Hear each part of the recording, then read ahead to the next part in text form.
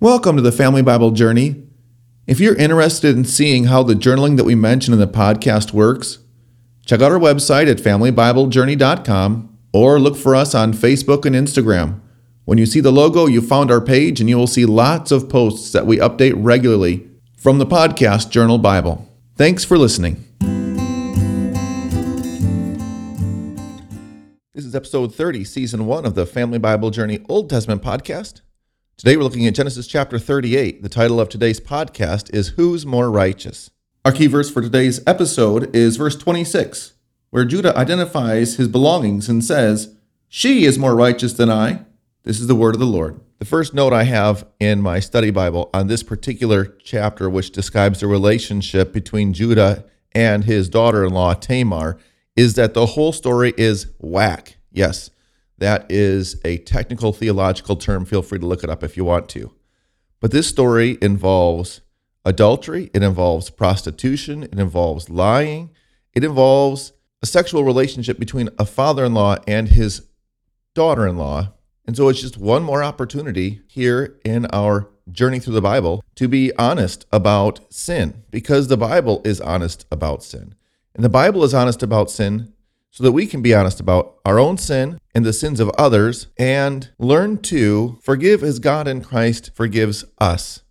We live as sinful human beings in a sinful world that no longer operates the way that it was originally created and intended to operate.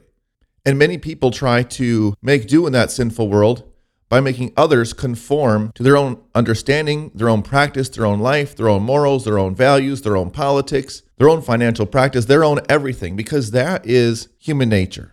Sin is selfishness, and selfishness causes pride. And we cannot, as human beings, live in this world without thinking that we have got it right, which by nature of that statement means pretty much that everybody else has it wrong. Well, in this story, what we're going to see is that everyone has it wrong. The title for today's podcast, Who's More Righteous, is a joke because there was lots of sin on the hands of everyone involved. And so we're just going to retell the story and explore it to see how it was that God was able to use the sinfulness of Judah, the cunning of Tamar, to enlarge the family of God, even though everyone went about everything in the wrong way. The story of Judah and Tamar really begins in verse 6, where Judah finds Tamar as a wife for his firstborn son, But we are told in verse 7 that was wicked, that he died a premature death because of his wickedness. Now, we dare not ever, as Christians, try to assume that we know the reason why someone would die, especially in tragic or otherwise untimely deaths. Sure, there are certain choices that human beings can make that are going to likely end up in consequences. But we don't know the reasons why God takes people when he does and why he doesn't take others when he doesn't take them either. But here, the scripture tells us clearly that was wicked, and that was the reason why God put him to death. And so we can say here that this man died an untimely death because of his wickedness. So Judah did what was normal back then and gave the younger son, Onan, to Tamar. He recognized, Onan did, that if he had children with Tamar, they would not be considered his children. They'd be considered his brother's children. And so he refused to get her pregnant, and he died for that. And so Judah here has lost his two eldest sons, both husbands of Tamar, and he doesn't want to lose his next son.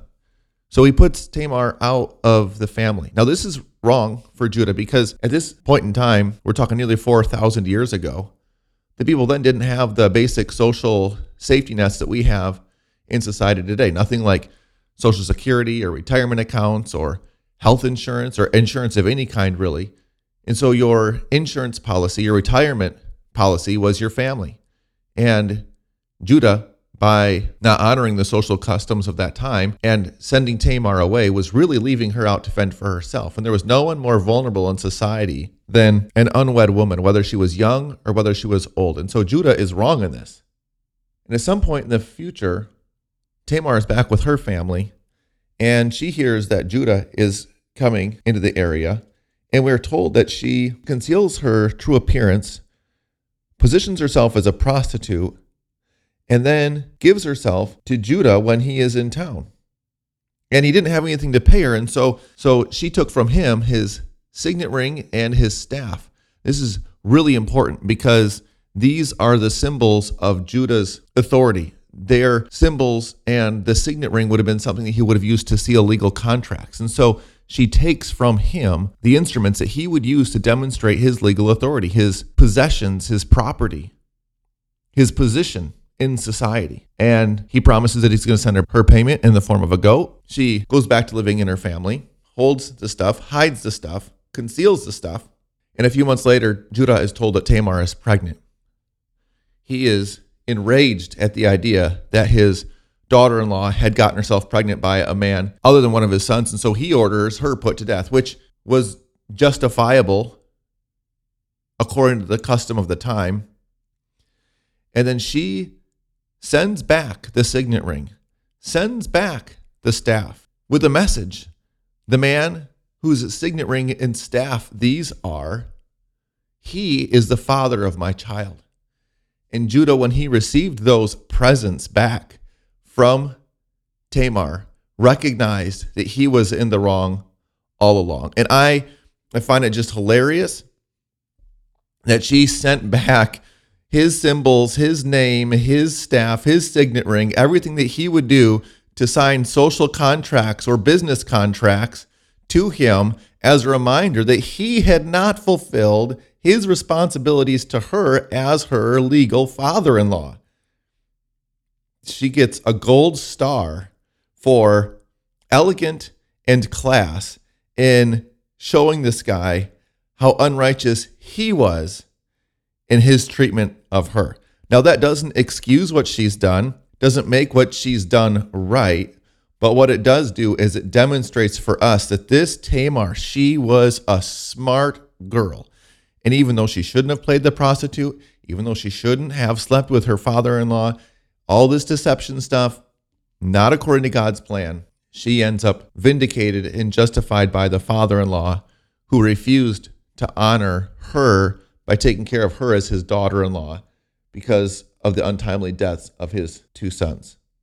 Judah says it better than I ever could in verse 26 when he identified his signet and his staff and said, "She is more righteous than I, since I did not give her to my son Shelah, and he did not know her again." And so these two are going to part ways. He is not going to continue to have a sexual relationship with her, but she has now the children that she needs to take care of herself. We're told that she gives birth to twins. Apparently twins run in this family. And so God actually worked through her cunning and through her unrighteousness to provide for her. It isn't good for us as Christians to use the grace of God or the mercy of God as justification for sinful behaviors or sinful choices, because when we step outside of God's will, we are putting the Lord to the test, which is not a good place for us to be. It's not a good place for God to be. This is just another one of those stories where sinful peoples did things the wrong way, and yet God was able to work through it to provide for them despite their best efforts. And it isn't because of their goodness, their charm, their cunning, their whatever it is that they were taken care of. It is simply because of God's mercy shown to them that he provides for them in ways that only he is able. And as we leave the story here of Judah and Tamar, we are going to conclude with our blessing. If you appreciate this podcast as a part of your daily routine and would like to become a monthly sponsor so that others are blessed as you are by the podcast, go to FamilyBibleJourney.com to learn more.